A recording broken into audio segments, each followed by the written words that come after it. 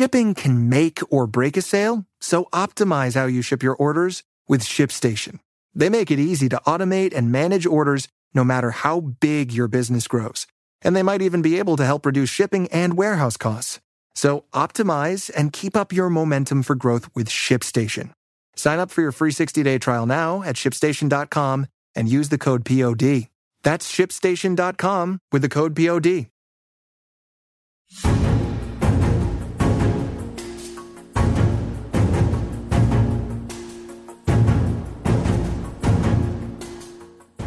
Hello and welcome to Politics War Room with James Carville, and I'm Al Hunt.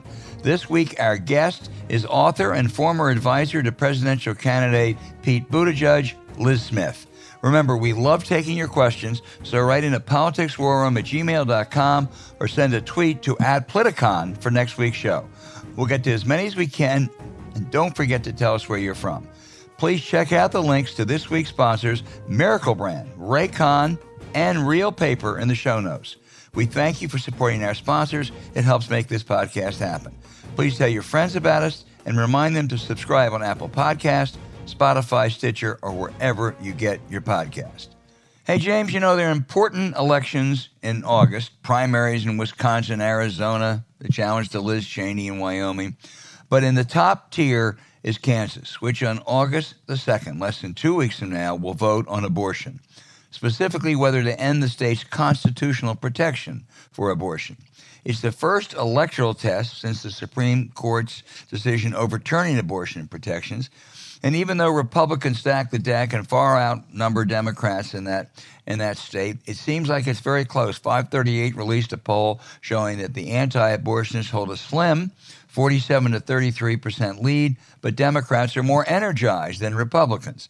Now, you know, this is a really good test for pro-choice advocates. So to go to Kansas, send money to Kansas, volunteer, help the Kansans for constitutional freedom at the phone banks. James, if Kansas, that's Kansas, Dorothy, if Kansas votes pro-choice, it will be a signal heard around the political world this year.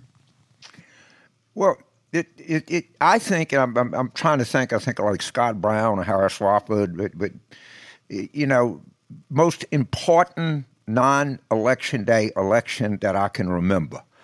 And I maybe you can think of something else, but this is as important as one. Let me, because there's some more context to this. The Kansas Supreme Court held that the right was enshrined in the Kansas Constitution. And that was, I think it was 2019. So the Kansas legislature, the supermajority of Republicans, they put it on a ballot. But even more importantly, it was supposed to be on the ballot in November. They're putting it on the ballot August 2nd, which is not even 2 weeks away. Understand this. In Kansas, there's a Democratic governor. There's not going to be a primary. All right, August 2nd is primary day.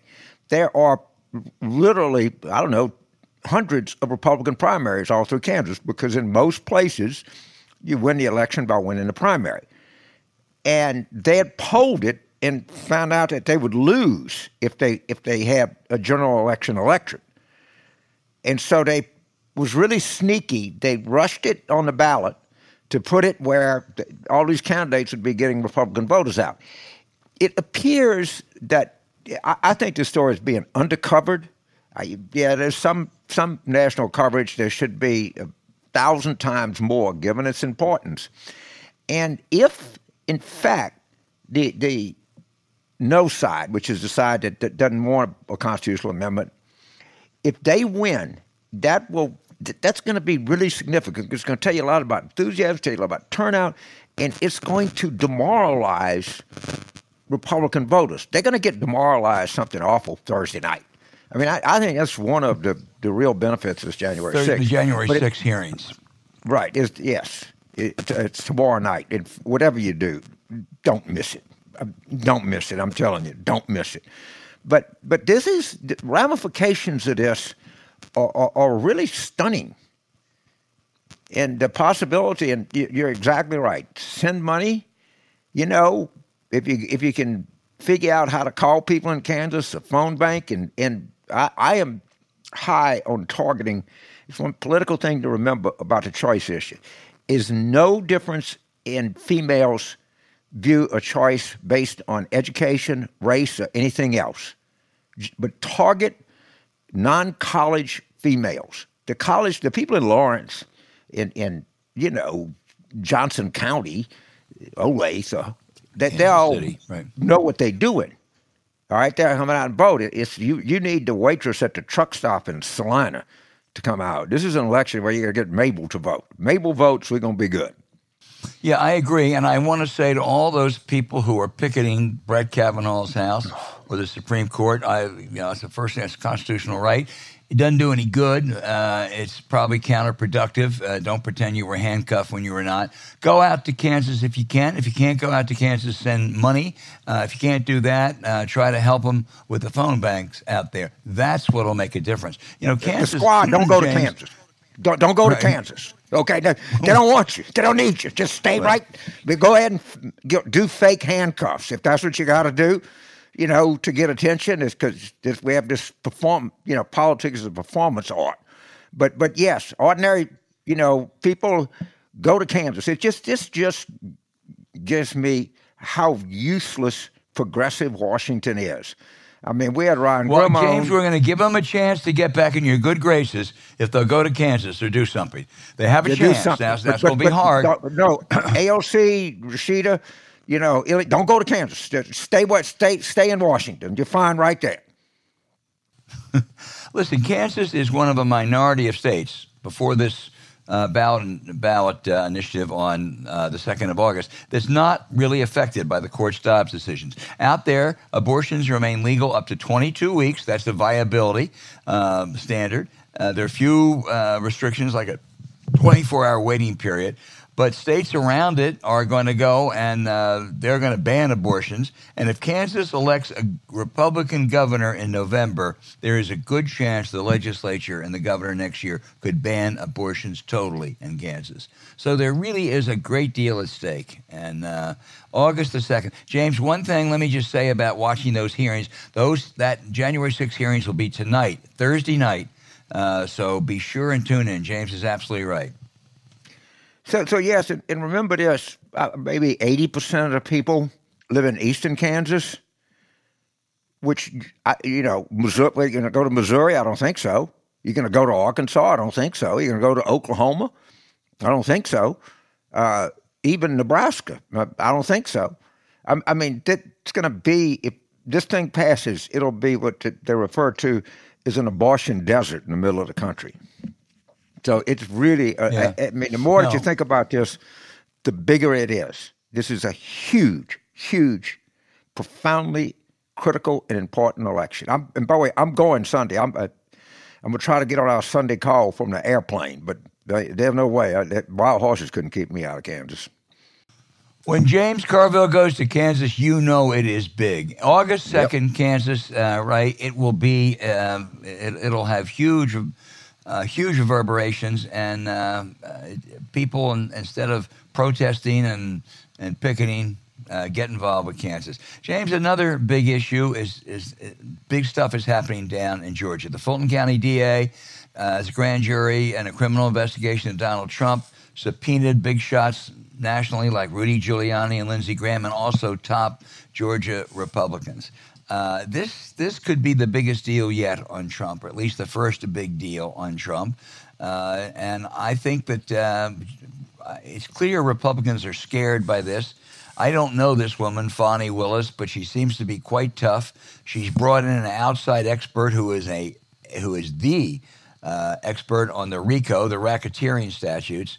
I mean, I'll tell you, if I were the Donald and some of his allies, I would be quite nervous about what's going on in Fulton County. I have been on this whole RICO, and I hope that next week we're hopeful that we'll have an authority on the Georgia RICO statute. The thing about Fani Willis that has not been, maybe it's been noted, but it hasn't been noted near enough. She supervised the most complex criminal case in the history of the United States, and that was the Atlanta schools case, where there were multiple instances of schools or teachers and altering tests to make them look better. And it was a very, very, very complicated, wide-ranging prosecution that was successful. So this. Don't kid yourself. This is a person who didn't just fall off the turnip truck. This is a person who is very skilled at putting together a team to deal with very complicated litigation, and more importantly, very complicated criminal litigation. So there's just some other things that you have. What we believe, we'll find out for sure. Hopefully next week, Georgia has an overly aggressive RICO statute, and it's being pursued by anybody's measure, a highly competent and experienced prosecutor, and who has brought in, I'm told, some really top people, including the foremost expert on racketeering. So that's certainly a sign. And I think there's great nervousness. Lindsey Graham, who first said, I ain't showing up for any subpoena, has changed his mind. You'll remember it was Senator Graham from the state of South Carolina who called the Secretary of State in Georgia to basically inquire about whether they could do something about that vote tally that was coming in that wasn't going Trump's way.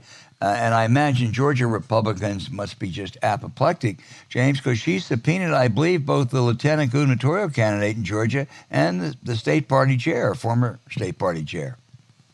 Yes.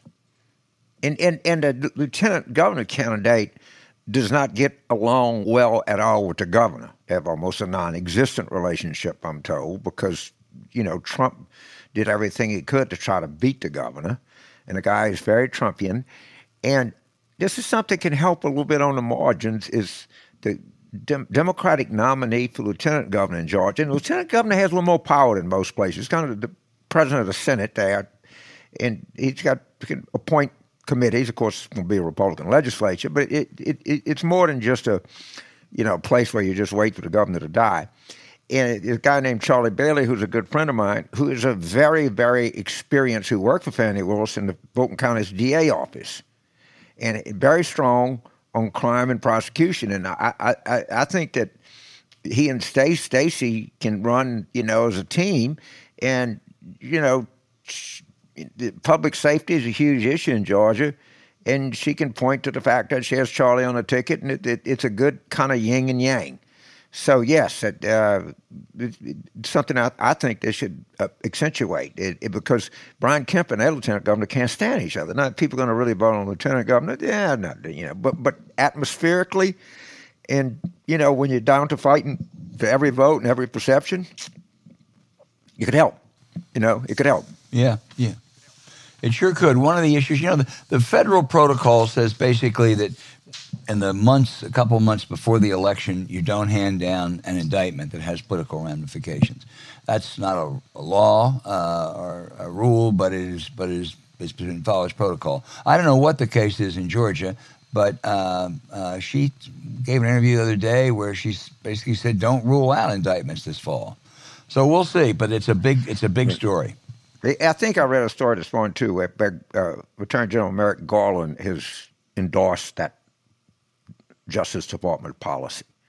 Yeah, he got criticized by some lefties, but that's a long-standing policy. That's not a Merrick Garland policy. They just, these people just run their mouths for the sake of running their mouths. They think they're going to get more online. I ignited the James Carville passions again about the lefties. Okay, so watch Kansas and watch Georgia.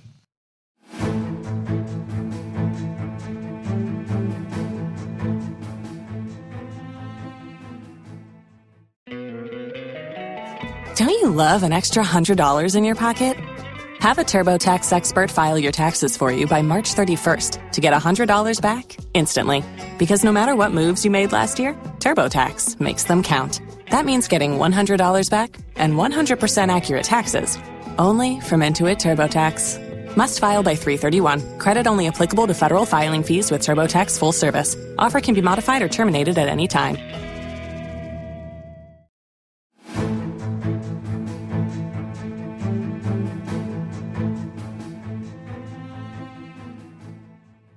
Hey, James, Liz Smith is a longtime political strategist, and she's written a book about her experiences. She joins us. Liz, tell us what you wanted to achieve in Any Given Tuesday, a political love story. Well, I wanted to tell the truth about what it's like behind politics. I decided that I wanted to do politics when I was 10 years old, and I saw the War Room starring one James Carville. And I fell in love with the excitement of it, but also the magnitude of politics back then. And when I was watching that movie, I noticed it was a very male movie. There's a lot of James, a lot of George Stephanopoulos. You didn't see a lot of women in leadership positions there. And so with my book, one thing that I wanted to do was to write, this is what it's like behind the scenes, but this is also what it's like behind the scenes for a woman. And it's really important, I think, to get more women involved in politics, especially when you see these things like the Dobbs decision coming down. And the way that we get more people into politics, I think, is pulling back the curtain a little bit and demystifying the process. You were a press flag for many politicians, many who succeeded. Tell me how do you define success? There was one anecdote that you said that MSNBC's Katie Tur was repeating verbatim the line that you had fed her. Is that the gold standard? No, that isn't the gold standard. I mean, part of the job, I think, when you are, on the flack side, is that you do pass along information to reporters. No, but I think the gold standard is where you can work well with the candidate to break through with voters, and obviously win an election. Well, we hear the word spin a lot. Ben Bradley, one of the great newspaper editors of all times, maybe the greatest, used to say that spin is just a nice word for lying. Tell us the difference. No, we use the term spin pretty casually. In politics, it can be anything from a conversation just about a press release you put out to sort of, I guess, putting lipstick on a pig. And I don't think that spin counts as lying. Lying counts as lying. Spinning is about making the best argument that you can for your candidate and for your cause and for the message that you're putting out. James. So by the way, I'm taking you and Maggie Haven, Manny Grunwald. We're going to go to dinner in Manhattan, and we can talk about women in politics and campaigns and journalism, because I'm obviously a huge fan, particularly I've said about the War Room. So last week we had Tim Miller, and we talked about the addictive nature of politics, about, I call it the smell of cordite.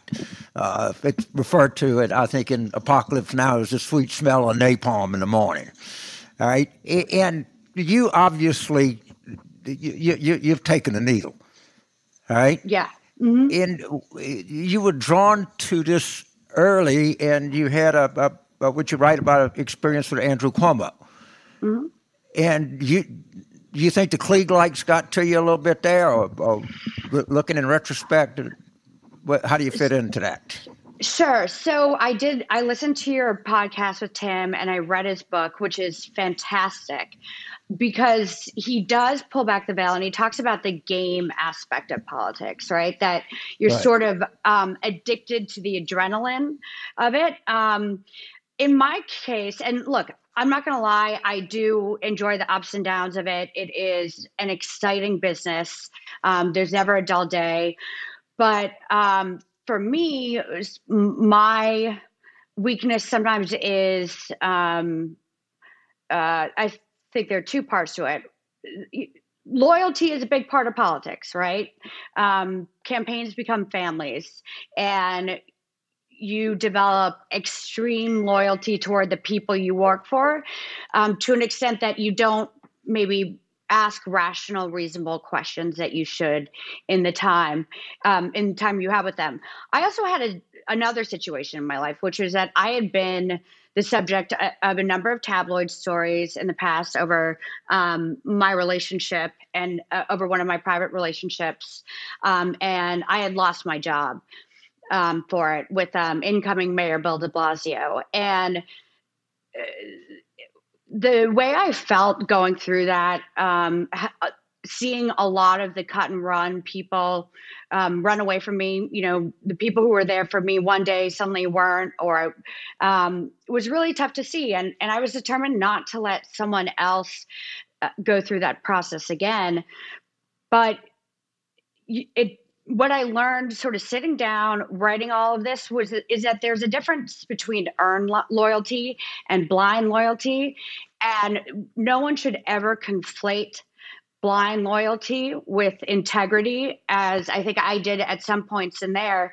And it was important for me, if I'm going to be honest about other people in this book and mistakes they made, for me to be honest about myself and the mistakes that I made.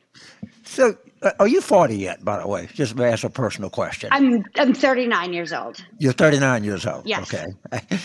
Same age as my wife. Never mind. So, you were mentored by David Axelrod in the Obama campaign. You have worked at 40 years old. You might be the most impressive political resume I've ever seen in my life. Mm-hmm. I mean, you were Pete Buttigieg's communications director. You were Terry McAuliffe's press secretary. You were Andrew Cuomo's lead consultant. I could go on and on and on and on. And that by the way, that's a pretty good career at age 40. I don't very few have sort of matched that. And you're also working for one of the favorite people of this show, and that's Senator Mallory McMorrow, who mm-hmm. we saw you with in Indianapolis. Yep. There's a big referendum in Michigan on abortion, and apparently it's generated a lot of volunteers and a lot of grassroots activity that we were looking to see if we would see this post-Dobbs. Tell us a little bit about what's going on in Michigan just with that referendum for a moment. Right. So in Michigan, there is a law on the books from 1931 that would criminalize the act of abortion. So what pro-choice activists are trying to do in Michigan is to bring it up for a vote and to strike it down. And it has galvanized a lot of the people that we saw, come out in the 2018 midterms, in 2020, and especially a lot of women in Michigan, because now with Roe falling, people are seeing the stakes of these elections, that elections matter. And while it polls the same, abortion and choice poll the same among men and women, there's no doubt that women feel this issue more viscerally, because essentially politicians are saying that they have the right to make our healthcare choices for us. And Michigan is going to be a really critical state in this upcoming year. And it's one of those states where all the top Republican gubernatorial nominees are election deniers, and are people that we cannot trust in 2024 to validate any election for a Democrat. So it's really, really, really important that we appeal to the not only to the base, but to a lot of the swing voters who might otherwise have gone with Republicans, to turn out for Democrats and to turn out to overturn that 1931 law. Albert? You've worked for a lot of politicians, mm-hmm. as James says. Some, Tom Daschle, Terry McAuliffe, Pete Buttigieg, I would say, certainly Senator McMurrow now, are really quite admirable. Some, Andrew Cuomo, Eliot Spitzer, not so much. How do you choose who you're going to work for? How much of it has to do with electability? How much has to do with policy positions? How much character? And how do you assess character? That's a good question. Someone was asking me about that yesterday. And so two things that I would say is, one, I don't always get my assessments right, as I write about in the book.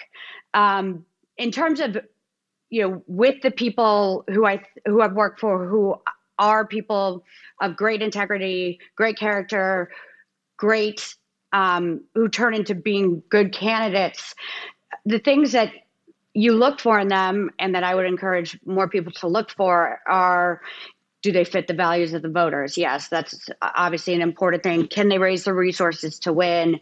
Do they have a path to victory? But to try to see into them a little bit more, which is hard to do when you're interviewing. But the candidates that you mentioned, people like Terry McAuliffe, people like Pete Buttigieg, people like Mallory McMorrow, they are all people who are very comfortable in their own skin, which is very important because they're not just running around putting their fingers in the wind and using that to determine where they stand on issues. But they're also people of great humility. And I understand that politics is not a bit, you don't necessarily associate politics with humility. Most people associate it, I would say, with narcissism.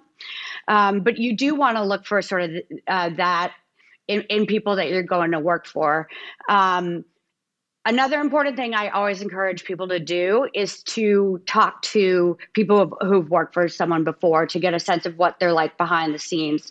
Because as you guys know, someone can be amazing in front of a camera, but a complete nightmare behind the scenes.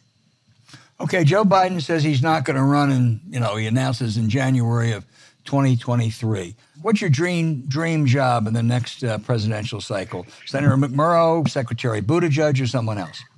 Well, one, I think Joe Biden is going to run. No, you don't really. You really don't think that. You know what? I do. I've heard no indications that he's not going to. This is called spin, Liz. This is spin. Okay. From anyone close to the president, have you heard that he is not going to run for re-election? No, is that a surprise to anyone?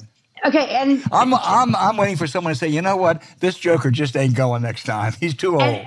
And we also, I think, to some extent, I can't say I know Joe Biden super well on a personal level, but I know that I know some of his personality traits, and one of them is that he's a stubborn guy. He's a prideful guy, and so I have a really hard time seeing him not running for re-election. And I would also just say, in 2010, before I worked for Barack Obama, we saw this similar hand-wringing about Barack Obama. Should he be replaced by Hillary Clinton? The party got shellacked in 2010. Do we need to be looking to other alternatives? So I think some of this is history repeating itself. So I'm going to reject the premise of the 2024 question, but for the future, I do think that the Democratic Party has a great bench, and we should be looking to new faces outside of Washington, D.C. And we did see that there was a hunger for that during the 2020 primaries, when people did gravitate toward Pete, who was a very unconventional candidate, 37 years old, mayor of South Bend. And we've got a tremendous bench out there, but we've got to start elevating them as a party. And I think the Republican Party sometimes does a better job of doing that. All right, James Carville. So what's your personal opinion on something? I'd say 80% of my conversation about politics over the last 3 weeks are about decoupling. That people they see these polls and they call me and says, God damn, if I look internally, I think we'd get the shit beat out of us. And yet we're 3 points up in the head-to-head. And that the law of political physics has continually dictated that in an off year, the end party's success is tied to presidential approval, which is obviously in the crapper right now. Are you seeing this decoupling? And can you have anything you want to add to this conversation, or what you think might be behind it, or are we just going to revert to the law of political physics and get the crap beat out of us in November? Well, it is bizarre. If you look at, even the polling from yesterday, you saw Biden at 33, but on the generic ballot, Democrats, I think, narrowly leading Republicans, which suggests that this year we could sort of defy political gravity. And we've had a lot of weird election cycles recently. When Joe Biden won in 2020, Republicans picked up seats in the House. You would have thought that, Democrats would have picked up seats in the House that year as well. So it's very unpredictable. But I think there is something behind it, which is there's a choice in a lot of these elections. There's a choice in these House races. There's a choice in these gubernatorial races. There's a choice in the Senate races. And the Republicans are nominating the most extreme candidates you can imagine, completely crazy for cuckoos. They are Doug Mastriano in Pennsylvania. It could be Carrie Lake in Arizona. Tudor Dixon in Michigan. These are all people who denied the 2020 election results, don't believe in abortion under any circumstances, whether a woman is victim of rape, incest, or her life is at stake. And there's that old saying Joe Biden used to always, cite on the campaign trail, certainly not the first, which is that we're running against the alternative, not the almighty. And the alternative is pretty scary and unattractive to people. One other thing I would say is in 2021, we did see a lot of Biden voters flip to go with Youngkin. And that, frankly, scared the bejesus out of me for the midterms. But there's a big difference between Glenn Youngkin and Doug Mastriano, right? And I have a hard time seeing Joe Biden voters crossing over to vote for Mastriano, or even sitting on their hands and saying this guy is fine, just because of how truly, truly outside the mainstream all of these Republican nominees are. So you think it's candidate-driven in a lot of instances? Yeah. On the Republican side. Yeah, well, I think right now that's part of the issue here and why we're seeing some of this decoupling. It could be wishful thinking on my part, but in 2012, when I was working for Barack Obama, I remember hanging Todd Akin and Richard Murdoch around the neck of, every Republican candidate for their comments about how, rape was a gift from God and all that sort of thing. Those guys were extreme then. Their positions are now in the mainstream. And it's really, really, really incumbent upon Democrats to not let this election turn into a referendum, but to make it a choice every day of the week. And we haven't successfully done that yet, or turned that corner, but that is our chance. That's our shot with governor's races, with Senate races. It's a little harder with House races, which tend to be tied a little bit more to the national atmosphere. So the backstory about that is the undoing of Todd Akin and the undoing of Richard Lugar was the hand of Bradley Baychak and American Bridge. They actually got the tape when Akin said that on some Sunday morning right-wing Christian radio show. And they also got the records that Lugar didn't have a place in Indiana, which, of course, caused him to lose the primary and elect Joe Donnelly, who's now the current ambassador to the Vatican. But at any rate, well, no, Oppo does matter, and it changes these races. And keep in mind, like, there is this sort of fatalist view sometimes in the Democratic Party that just because a state is red now, that it's going to be red forever. But we should not write off the reddest states. We've seen that in recent years in Indiana, in Alabama. Obviously, that was sort of a weird situation. But in Missouri, Democrats could go, nominate someone like Eric Greitens. And Eric Greitens makes Josh Hawley look like he's Jack Danforth. Republicans could nominate Greitens. Republicans. Sorry, yes, I misspoke. And we could have a repeat of the situation, I think, when, Republicans were nominating people like Christine O'Donnell in Delaware. So the Senate Republicans' recruiting efforts have been have given us a bit of a gift in the midterms. So you're now in Indianapolis. That didn't look like a beat party to me. There's some pretty good candidates. They're probably not going to win, but there was some real enthusiasm, I thought, in that crowd, and pretty big. So I want to ask your opinion about one person, Joe Burrow. Oh my! Well, I'm wearing a Bengals t-shirt right now. I want to thank you for sending him to the Bengals from LSU. I think he is one hell of a quarterback, but also a leader in a few different ways. He's really led what has historically been a ragtag team, to victory, almost victory. But he led them to the Super Bowl, which I count as a massive victory because no one was predicting that. But I've been surprised as well that he has shown, some conscience and been willing to speak out on hot button issues like a woman's right to choose, like gun control. And that takes a lot of courage to do because, a lot of NFL fans, and I've been to a lot of Bengals fans, it doesn't strike me as a particularly progressive crowd. No. But, and he's someone who's given back to his community a lot. He's fought against childhood hunger. And I would love to see more people like him in the NFL. Well, before I turn it back, I would like to see more people like you in politics, and I think that you and Joe Burrow have a really important quality in a competitor.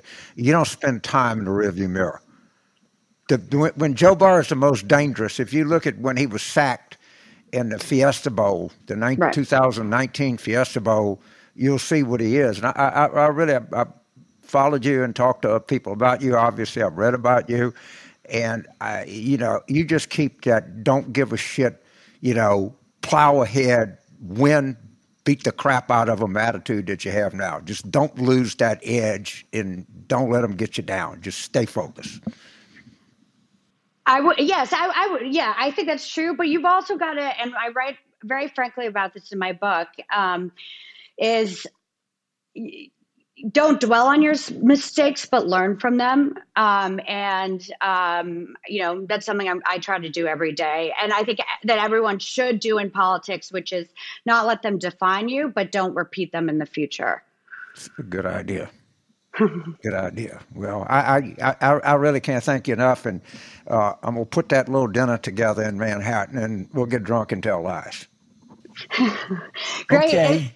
And thank you, James. I mean, I really do mean it. That watching you as a kid, that was sort of what got me into politics and got me here. So it's an honor to speak with you and also with you today, Al. Okay, the book is Any Given Tuesday, a political love story. Liz Smith, thank you so much for being with us. Great, thank you. Go Joe Burrow. Okay, thank you.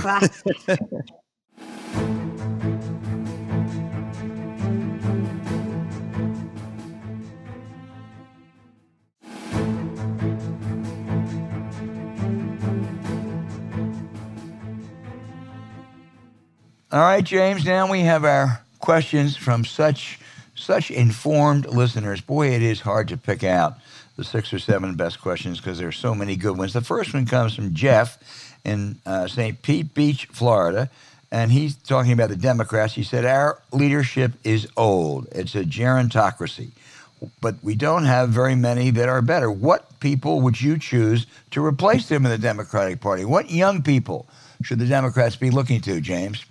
Okay, thank you for this question because this is something I really want to talk about. There's a sense that, well, maybe Biden will have to run because the Democratic bench is really weak. That is decidedly not the case. They are more talented, and I think we talked about in one of the future shows, to just go through the potential Democratic field.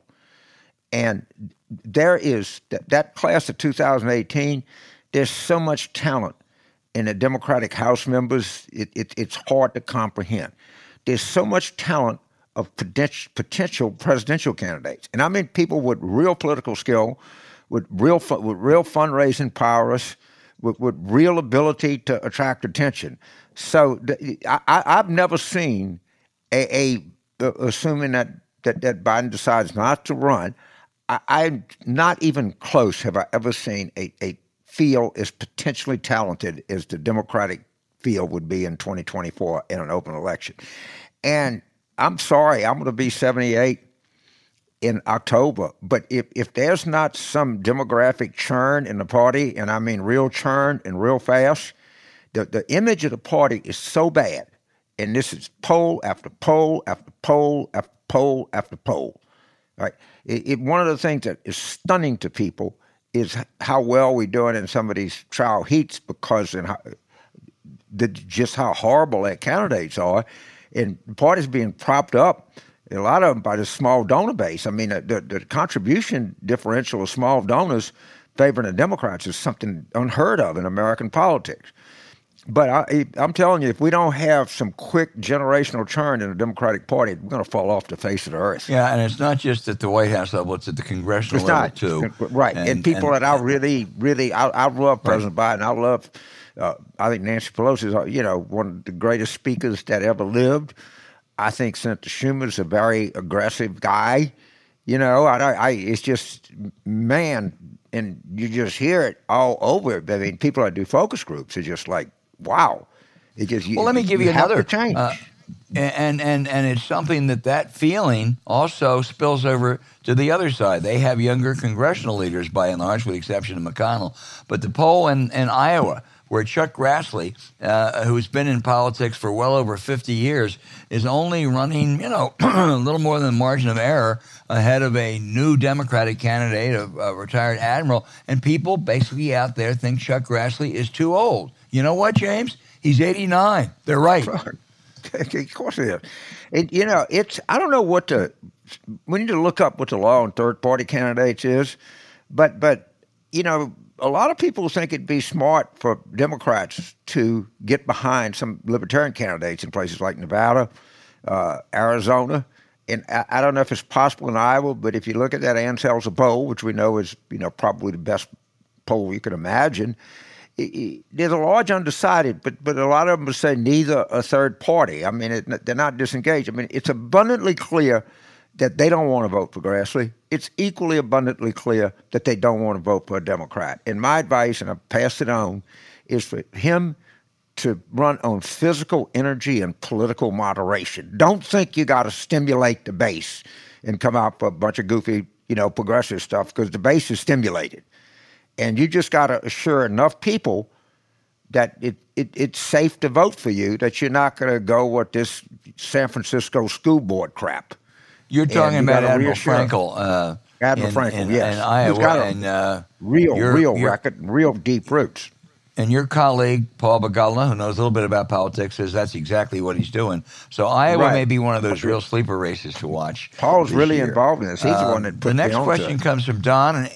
Don is an Air Force veteran in Mount Pleasant, South Carolina. And he said, it makes me nauseous, he says, to inquire, but should Joe Biden provide a Gerald Ford deal to Donald Trump? If he accepts the pardon, he has an implicit admission of guilt and would likely to be barred from running again. Don, I think it's probably a moot question. It's not that I don't think Trump may be indicted. He may well be indicted, but they'll stretch it out, I think, probably for at least a couple years. If in the unlikely event it's not a moot question, and it came to that, as one who was outraged when Gerald Ford pardoned Richard Nixon, and then later came to see that it was a very wise and smart thing to do, as did some other people who were even more involved in outrage, like Bob Woodward and Carl Bernstein. If we came to that, I don't think we will, and you could get Trump to admit he was guilty and be denied from ever running for office, yeah, I'd go for that, but I don't think it's going to happen. The problem with that is you got to get Georgia and New York State and other jurisdictions going on it. It's just as likely he gets indicted, which a presidential pardon would do him no good. In a state-related case in Georgia or potentially New York. So that throws a wrench. Yeah, particularly Georgia. The New York criminal thing it seems less likely, but Georgia, it is relevant. Right. Derek in Edmonton, Alberta, James, is interested in your views on the chances for Beto O'Rourke winning in Texas. With all that's happened nationally, Roe v. Wade, he says, and in the state, Uvalde, shouldn't this race be one where Democrats have a real shot? Well, actually, I'll take a little bit of issue with you. It's weird because it should be one where Democrats really don't have a shot. We're in a by all historical standards, we're in a terrible cycle. I mean, the first election after we got presidential approval has traditionally been a good barometer of well a party does in the midterms. It's awful, and yet, for some reason, Beto is hanging in there pretty good, and he raised $27.5 million in a quarter. I don't know what that means, because no one knows what it means, because no one has ever seen anything like this. And people in Texas tell me he's a much improved candidate. Much improved. He's done what he has to do. He's learned from defeat. Now, you go on in Texas, to decidedly Republican, not bend almost to it, and you're going in what most handicappers say is a terrible cycle for Democrats. Yet this weird stuff that's going on out there.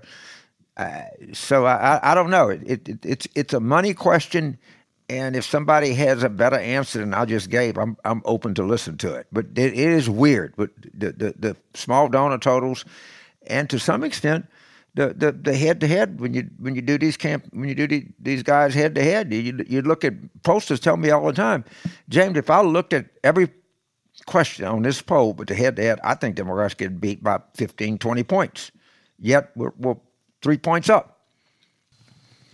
I don't know.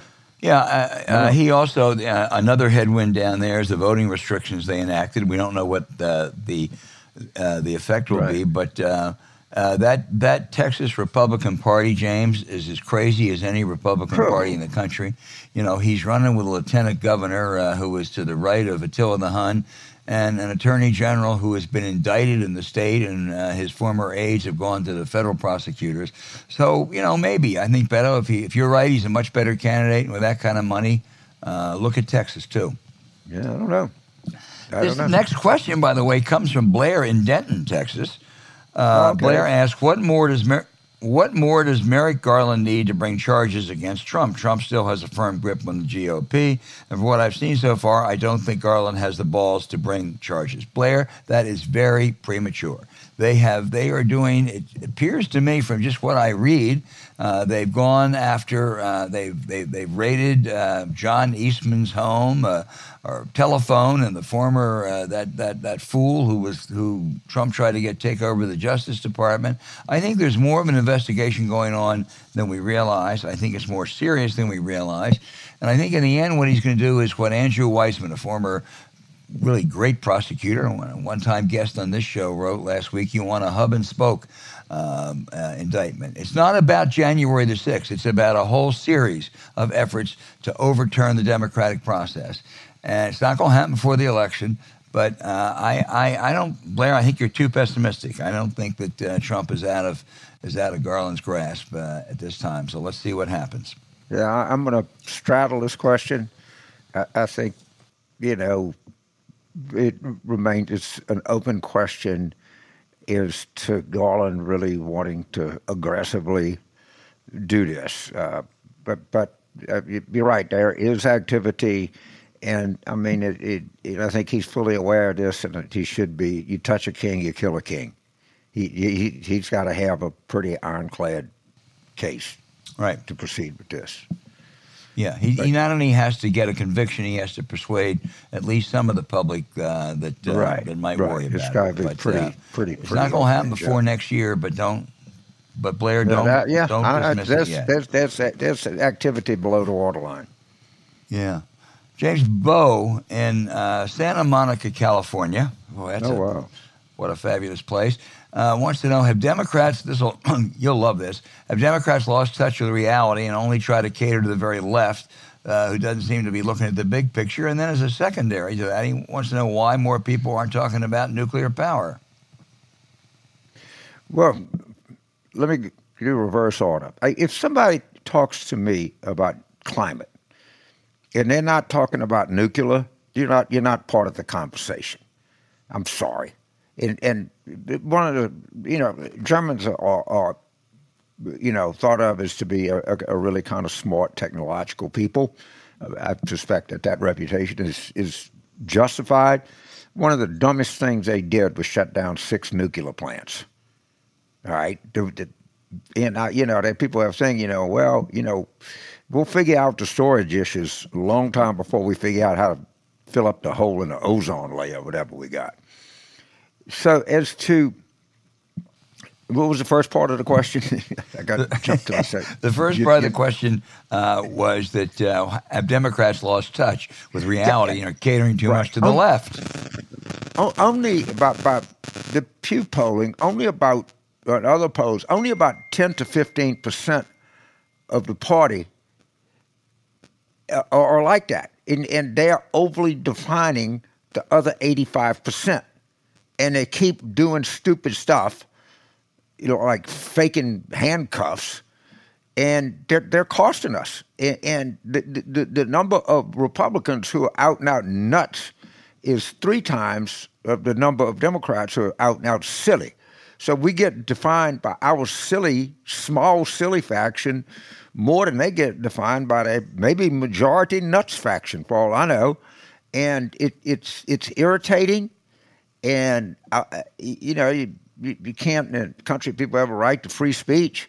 But I just wish they would understand the staggering amount of damage that they're doing, and the damage they're doing in places like Iowa, the damage they're doing in places like Kansas, the damage they did in Virginia. It's unbelievable, and I don't even know if these people are even self-aware of how freaking unpopular they are. I don't know. People can't stand them. Hey, James, next, Robin in Downingtown, Pennsylvania. I know that, not far from where I grew up. Says, Robin, I think it's a she, says if Biden were to announce that he was not going to run in 2024, wouldn't it allow other candidates to insert some excitement and energy into the Democratic Party, give voters a chance to become familiar with those candidates? Robin, you're absolutely right. I've come around to James's view. I don't think Biden is going to be the nominee in 2024. I don't think he's going to run again.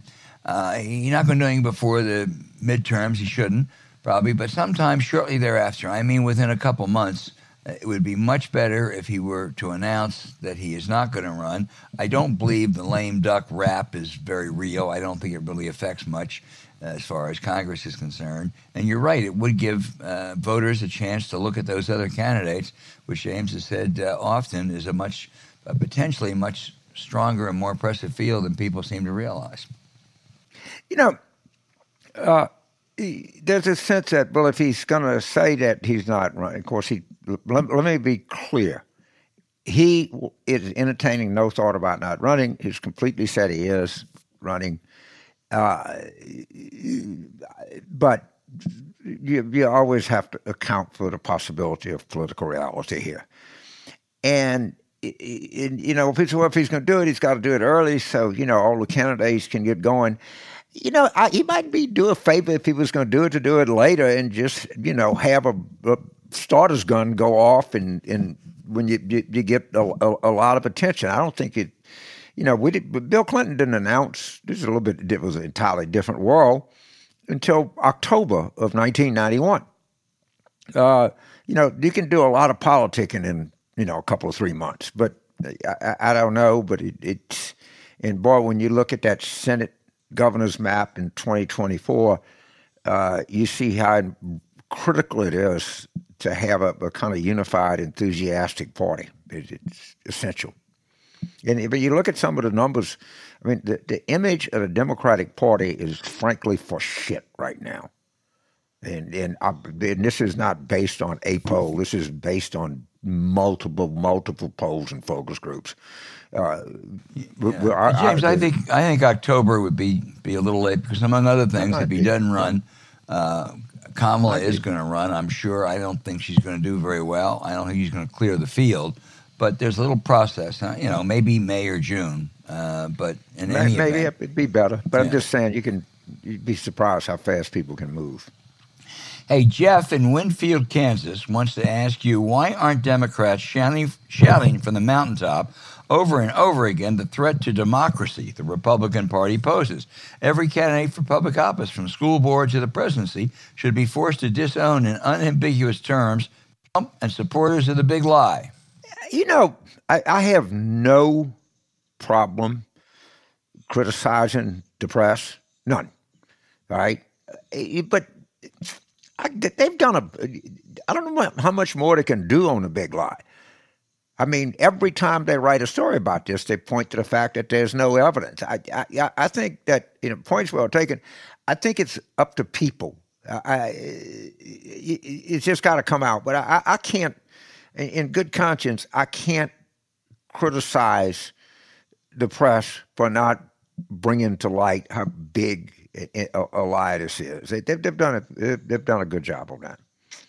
They have not done a good job on blowing the horn on how significant this election in Kansas is, not promoting a good job. The latest, not that we need anything more, but a whole group of I get 8 or 10 prominent conservatives, former Speaker Paul Ryan, 2 distinguished former Republican judges, former Senator Jack Danforth, Ted Olson, all came out saying there's absolutely no evidence of any significant fraud last time. So you're right, it's out there.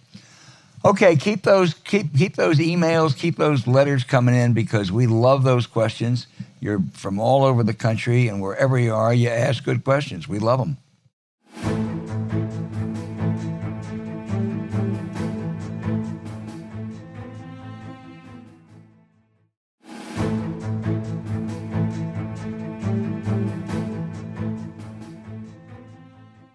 Hey, James, I feel a little bit guilty about this outrage, but Herschel Walker, the Donald Trump anointed candidate for the United States Senate in Georgia, has proven to be so unready for prime time, it almost seems cruel to point it out. Earlier, he talked about the 52 states in America, and he said the solution to school shootings is to create a department that, quote, looks at men, that looks at women, that looks at school media. I have no idea what that means. His latest was to criticize Democrats' environmental proposals because the result, he says, it would be China would send all its dirty air over here while taking all our clean air. His personal and professional lives are full of controversies. You know, the Walker handlers are trying to keep his former football great under wraps, away from the press, because they're just scared to death as to what he's going to say. But as another great athlete, boxer Joe Louis, said, you can run, but you can't hide, Herschel. Well, you know, let me say 5 words. United States Senator Tommy Tuberville. All right? What we know is you can be colossally stupid and ill-informed or misinformed or have any kind of crazy thing you want. And, you know, if you run in the right cycle in the right place, you can win. Warnock, by the way, is turned out to be one of the more upside surprises in the Democratic Party. I think Reverend Warnock is a very viable presidential candidate at some point in his political career. I mean, he's a very skilled guy. I agree with you, James, and Georgia ain't Alabama. I know, but you know, you get a bad enough year, you know, anything it could happen. And as we know, stupidity is hardly a disqualifying trait to get Republicans to vote for you. They actually kind of like stupidity. I mean, not like it, they elevate it, they embellish it, they love it. The stupider you are, the better you do. And he's pretty stupid, let me tell you. He's really stupid. I mean, he's world class, but I don't know if he. I'd like to have a debate with him and Coach Tuberville. Ooh, man. Any outrage, James? You know, I guess it's an outrage, and there's so many people to be outraged. But this Ohio, Indiana abortion story, and I'm sure everybody knows the facts of this. A 10-year-old in Ohio was raped, and the lawyers thought that there was some danger in performing the abortion in Ohio and less in Indiana. So that's what happens. It's a 10-year-old was raped. And the Indianapolis Star ran a story having a named source, a board-certified, highly trained OBGYN, I think is on the faculty of the University of Indiana Medical School. And, okay, so you had the usual shit. I mean, the Wall Street Journal editorial page and Tucker Carlson. Everybody jumped all over it saying it's not true, it's not whatever. And then you got these fact-check pontificators who just because they have so many Republican facts that are false, they look for anything on the Democratic side to criticize. So Glenn Kessler, who's obviously a very smart guy, writes a thing saying, well, it's not really proven, and it was sloppy journalism, and it's likely not true. Of course, the next day, they arrest the guy. And then they say, well, that's the Indianapolis Star's prerogative if they want to run a one-source story. Well, the one source was a pretty freaking good source who gave a name. She performed the procedure. And I think these guys are so shell-shocked because they just have to write so many times that Republicans lie that they're just looking for something to criticize Democrats for. And instead of saying, wow, did we get that wrong? No. I have journalistic standards. The Indianapolis Star does not. I guarantee you the Washington Post or anybody would have run that story based on the doctor that actually did the procedure, who gave her name, who was eminently qualified, and who would have everything to risk for being wrong about a story like this. So I color me unimpressed with the Washington Post fact check on this issue. You are so colored, James.